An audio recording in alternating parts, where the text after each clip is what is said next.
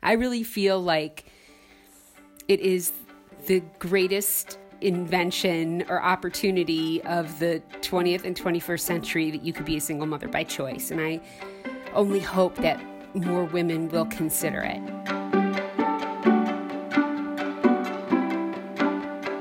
Welcome back to Can We Talk, the podcast of the Jewish Women's Archive. I'm Nahani Rouse. For this Mother's Day episode, we're talking with 3 Jewish single mothers by choice, women who felt motherhood should not be contingent on partnership. Instead, these women had babies by themselves. It's not the usual way to start a family, but more and more women are starting families alone. Some don't want to wait for a partner, and some just don't want one. This episode of Can We Talk is in 3 acts, 3 stories of mothers and their children. Mommy, the earth is bigger than that garbage pack. Correct. The earth is much bigger than that garbage pack. Act 1 is set in Jersey City, New Jersey, where 45-year-old Lizzie Skurnick lives with her 5-year-old son, Javier. And where would the earth put the garbage? If they had a ginormous garbage can in the earth, then the earth could put it there. But where would we put the garbage can? We would put it into the new places. You mean like out in space? No, that'd be terrible. Exactly, I agree. So I tend not to idealize marriage or singlehood that much anymore. You know, I have friends who are single moms who have certainly felt way more isolated, and for a variety of reasons, you know, where they live, their personalities, you know, what's going on in their lives. And I know it is much harder for them. And I have not experienced that. And that was really sort of just a wonderful thing. Lizzie says she still faced challenges, though, when she decided she wanted to be a mother. You know, at the time, I was a freelance writer, you know, and a teacher. And my salary was extraordinarily erratic. You know, it was completely fine for a single person, no problem at all. But, you know, with a baby, you really need a regular salary, and you need it to be fairly high. And also I was living in a, you know, first floor garden apartment, probably 700 square feet. But then I also reminded myself, you know, that's just really true of most of the New York area. You know, it's true of most of the world. So I was like, I am not going to think about, you know, whether or not I have a 2-car garage and you know, 3-story house with a finished basement and a big yard, because that's just actually not how most of the world lives. And most of the world has babies all the time. Lizzie was 40 then, but she sensed she was still fertile. So she started looking into sperm banks. She says it was fascinating, just like online shopping. She says there were things called delimiters, basically filters. You know, height is first, and then eye color, and then race is pretty far up there. When you look at that list, it is a list of things that society cares about, and it's a list of things by which you reject or accept people. Lizzie chose a biracial donor, which she says she wasn't looking for specifically, but she was happy it turned out that way, since she's also biracial. Her mother is black, her father is Ashkenazi Jewish. She also liked that the donor was good at math and an atheist. Since then, she's connected with other mothers who chose that same donor dad. She wanted Javier to meet his half-siblings. They now have a close relationship and vacation together every year. The mothers, the ones where we get together, we feel like they need to know each other because they're siblings, and they can do whatever they want with that. But we feel like that's like a basic relationship that we should acknowledge. But her own parents had a hard time accepting that Javier's donor siblings were real family. They were like, well, they're not his real sisters. I mean, they're not his sisters like his sisters. And my father was so funny. He goes, well, those children, they don't have any relation to me. And I was like, right. It's like, they don't. I think it's very hard for people to see people as family that fall outside the paradigm, even in, gay marriage, like once the people have like a house and a car and there's two people there, it still looks pretty normal. But, once you really go off track, people have, it seems like you have the right to reject it. Her family also had trouble acknowledging that her son would come from a sperm donor. I think they just thought, that it was a lesser way to do your family. And it's funny because I think, by the way, that I probably had that prejudice too before I did this. I absolutely remember that feeling. But then when I was doing it, when I had the desire, it just so didn't feel that way that I didn't worry about it. But because I knew the feeling of that particular prejudice, I didn't judge anybody for having it. Still, she was happy when her family finally came around. I remember my sister-in-law very early on, when I was talking to my nephew about it, she said something like, I'm not sure how comfortable I am, hearing, with him hearing parts of this. And, I just want you to be careful.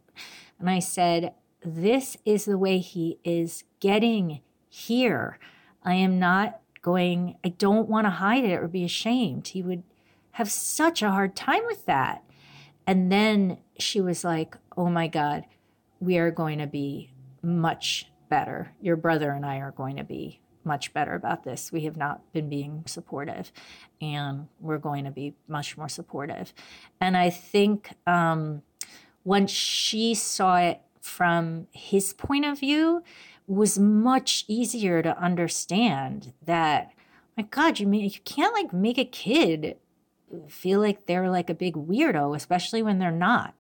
Just because we sentimentalize the way other kids get here, or we feel like that's like natural, I do not feel that way. And I also just feel very strongly I should not try to shoehorn it into something like that. I don't know what's wrong with doing it this way.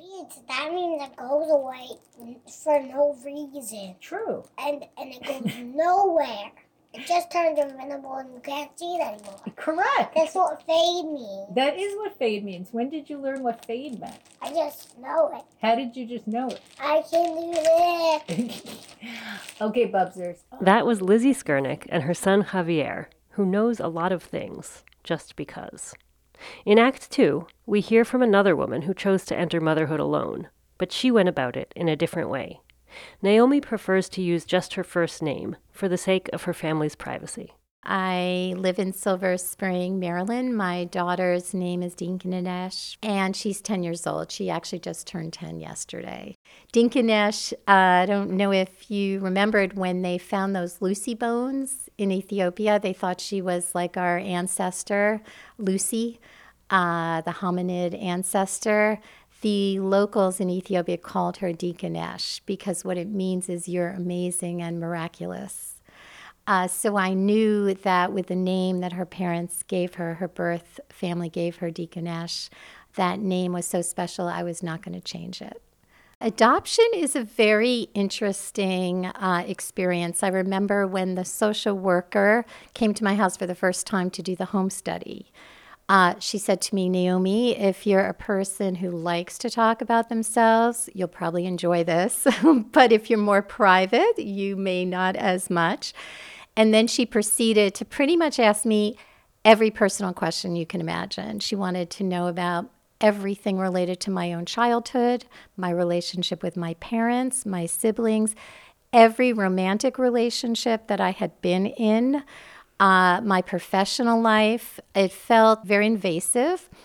Then I had to fill out written documents for the home study. I had to declare all kinds of things, all the things I would and wouldn't do.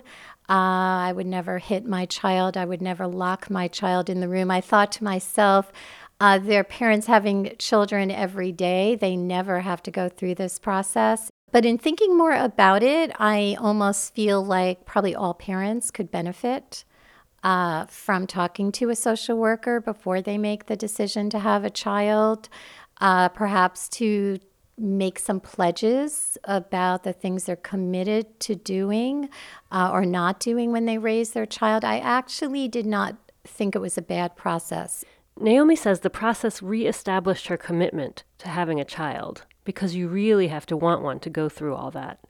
She even had to call on her congressman to help cut through the red tape. But eventually, she adopted a baby from Ethiopia. So I want her to know she's Ethiopian. For a while, we had a violin teacher who was Ethiopian, and I had the teacher teach her some Amharic. So she knows that. But what I realized pretty quickly was that at this moment in time, she just wants to be a regular American, now 10-year-old girl. I'm imagining as she gets older, her personal story will be more important. But right now, she lives in the here and now and considers herself an American Jewish girl.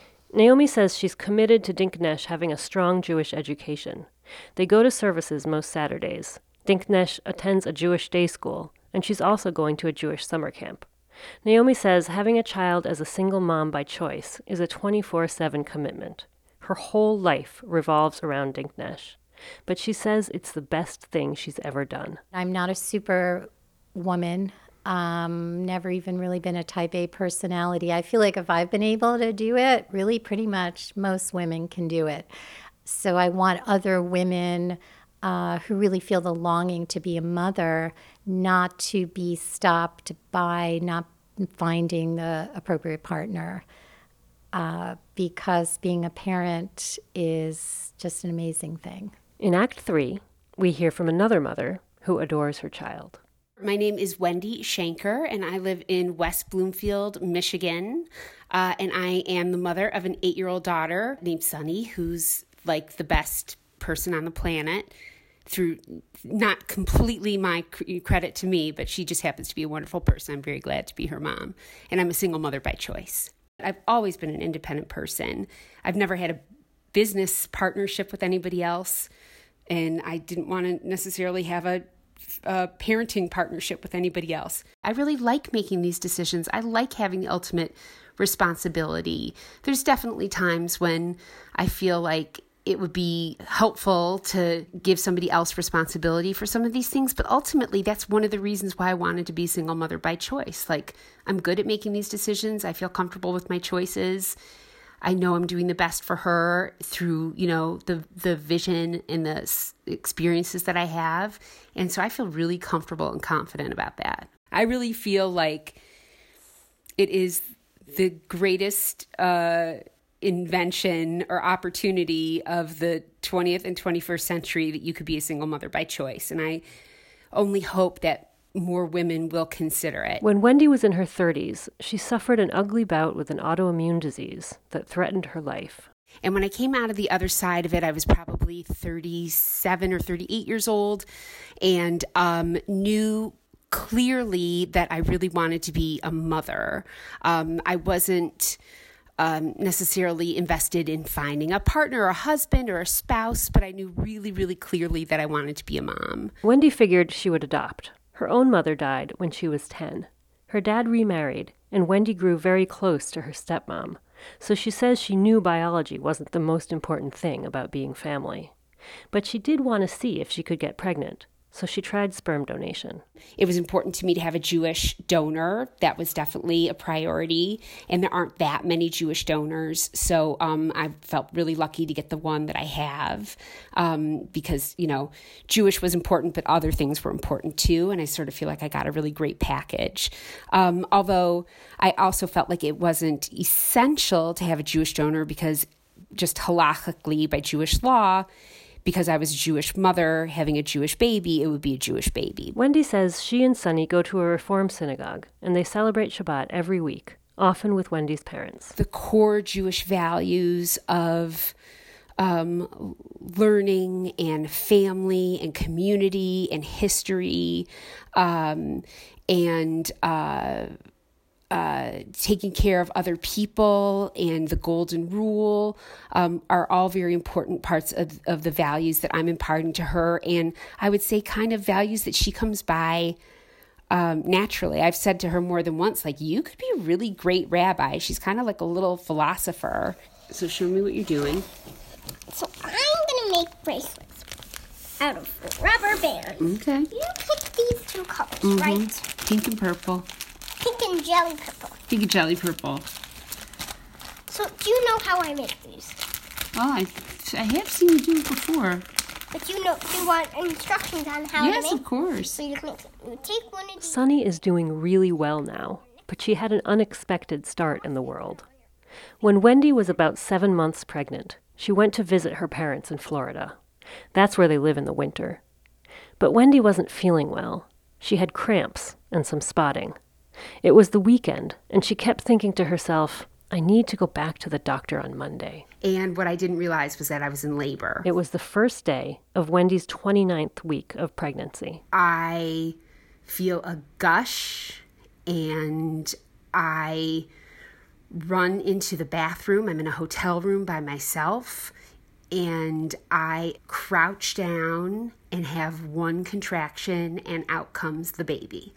So there she is, tiny, like the size of a big Coke bottle, and she's blinking her eyes, and I'm just praying to God, please, please, please, God, keep this baby alive. Like, this is the moment. And I got super calm, and I put that baby on my skin, and I wrapped myself up in towels, and I ran to call 911, and I get a message to reach room 911. You know, you can't dial 911 on a hotel phone.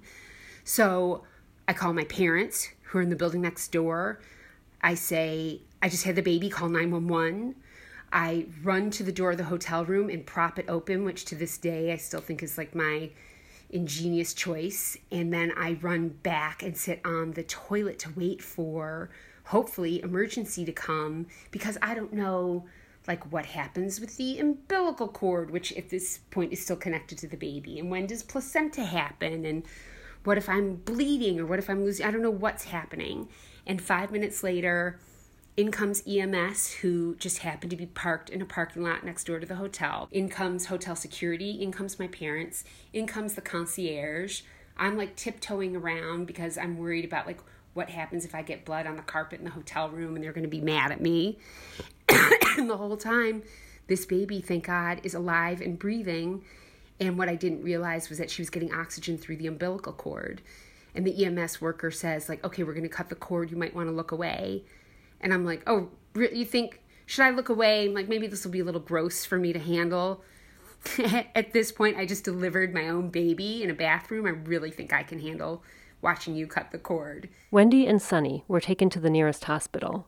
Sunny stayed in the neonatal intensive care unit for 3 months. You know, after that, what is tricky, what is hard, what is challenging? You helped your daughter survive in the moment of her birth, and you did it by yourself, and wouldn't choose to do it that way, but certainly feel like there's the takeaway from it is that like let's not panic about preschool, because there's a lot crazier decisions. Wendy's family was alarmed when they found out Wendy was going to become a mother on her own, in part because she had been so ill.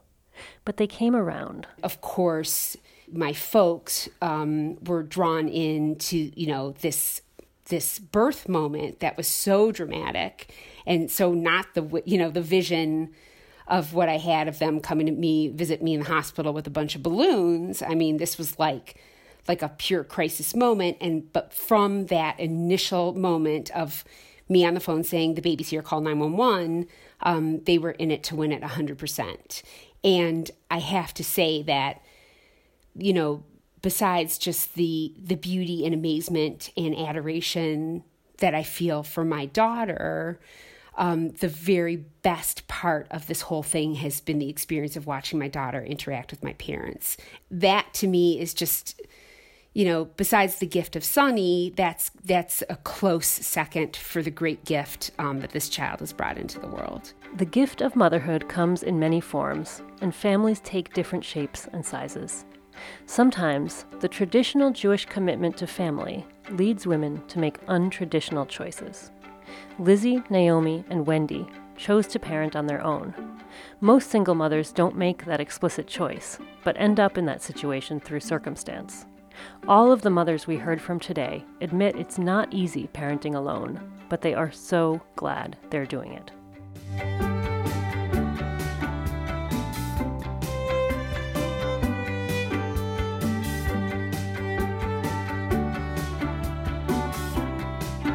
Thank you for listening to Can We Talk for this special Mother's Day episode. You heard the stories of Lizzie Skurnick and Javier, Naomi and Dinknesh, Wendy Shanker and Sunny. Thanks also to Rosanna Hertz, author of the book Single by Chance, Mothers by Choice. Judith Rosenbaum directs the Jewish Women's Archive. Becky Long is our production assistant. Ibi Caputo produced and edited the script. Our theme music is by Girls in Trouble.